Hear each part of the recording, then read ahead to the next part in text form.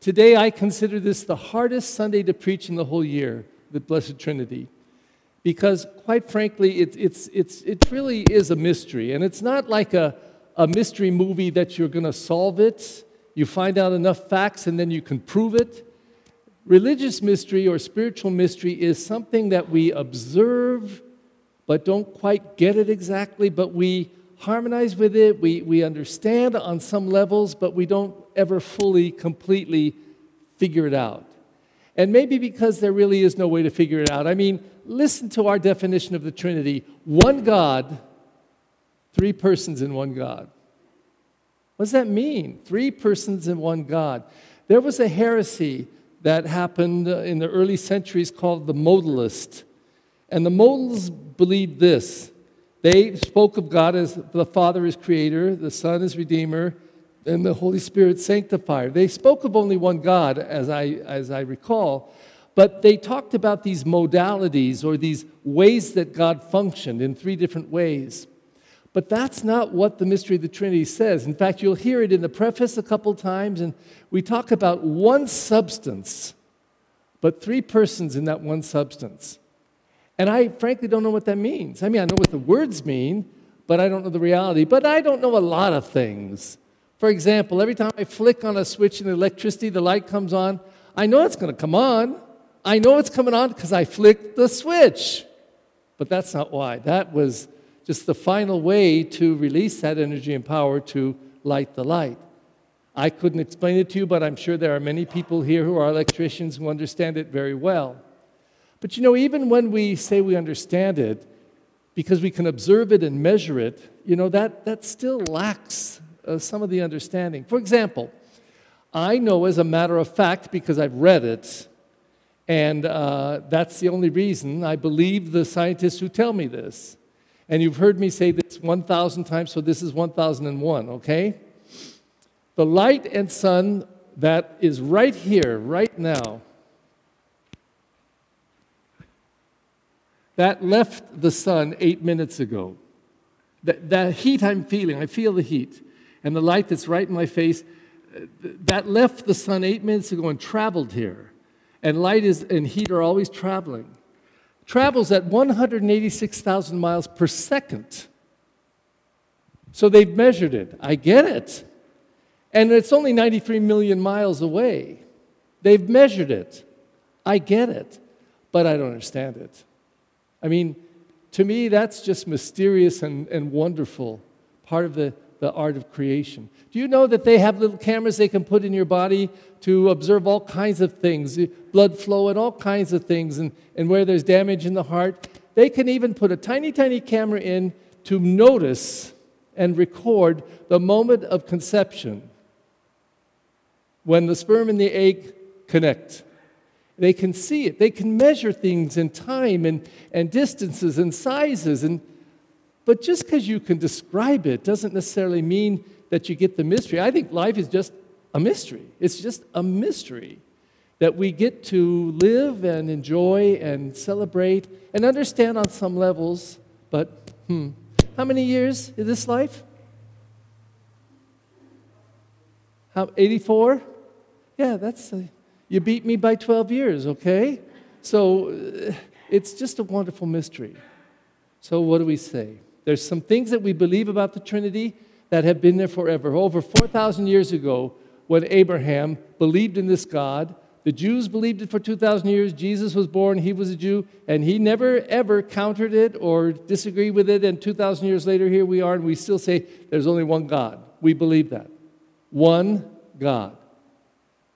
But we believe this God is this mysterious three persons that in a kind of a modalist way does some things that one does and the other doesn't. For example, we don't say God our Father was hanging on the cross.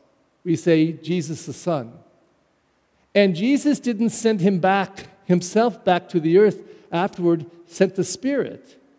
So we identify these different, distinct things, and the preface will say they're one substance, but three persons equal in majesty.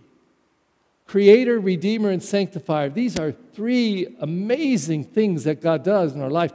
And for me, it probably is not a very good description, but it makes sense to me.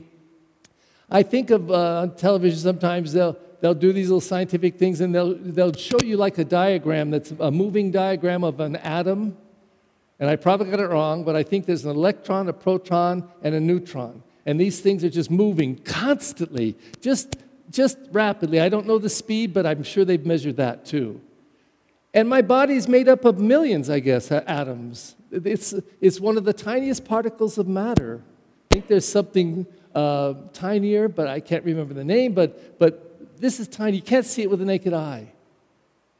And when I think of the Trinity, I think of pure love for one another, this God. Pure energy. Just always its energy. And that from this spiritual reality that is like in some way an atom, that this God is loving Father, Son, and Spirit all the time. And in fact, the historical moment in time when we came to believe in Trinity, I don't know it exactly.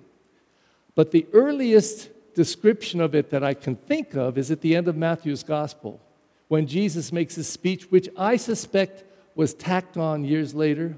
But he says to the disciples before he sends, "Go out into the world and announce the good news and baptize everyone in the name of the Father and the Son and the Holy Spirit." That's the formula right there.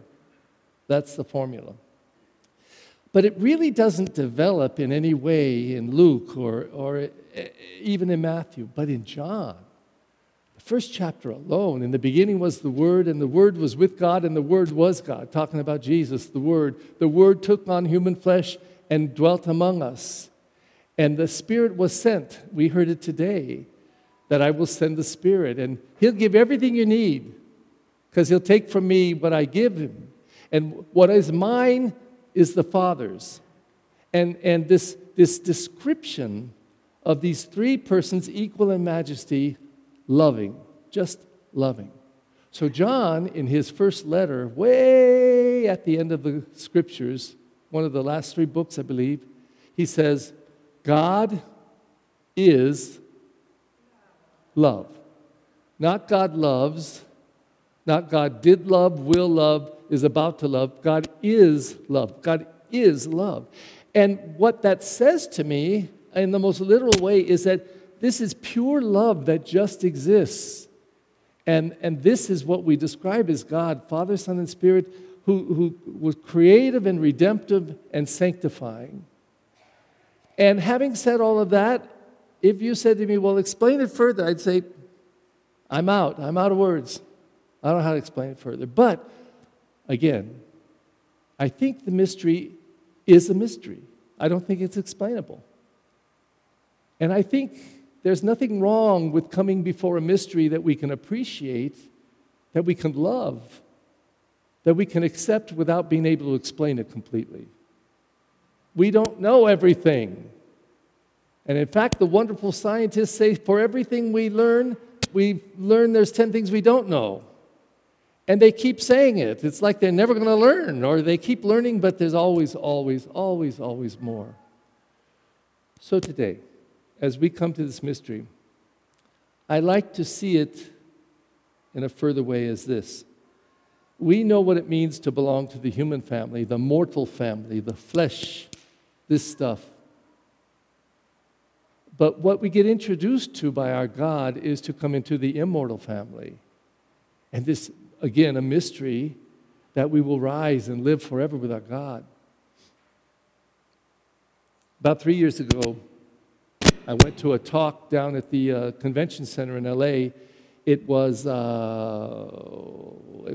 all these civic people were invited. It was a big, big thing. And this man got up, and I guess I had heard this before, but I never heard it quite so clearly as he said this. He said, all the matter that is in the world has been here and will be here. It doesn't, even when it burns up or it evaporates, it's gone? No. It's transformed into a different kind of matter. So we are, in the words of this man, I read this many times from spiritual writers, I am centuries old. I'm not talking about reincarnation. I'm talking about the matter that makes me up. And when I go back into the ground and the worms eat me or whatever they do, and then whatever happens, that matter still exists in another form. Again, a wonderful mystery. So, as we come before all of this, we either, I guess, have just a couple of choices. We say, you can't explain it, I won't believe it, forget it. Or, wow, I can't explain it, but somehow I connect with this so deeply, and it's transformative for me, transformative. And maybe that's because, in the end, if we truly see that God is love, to simply accept that, to let that come into us, is enough to transform and to give life.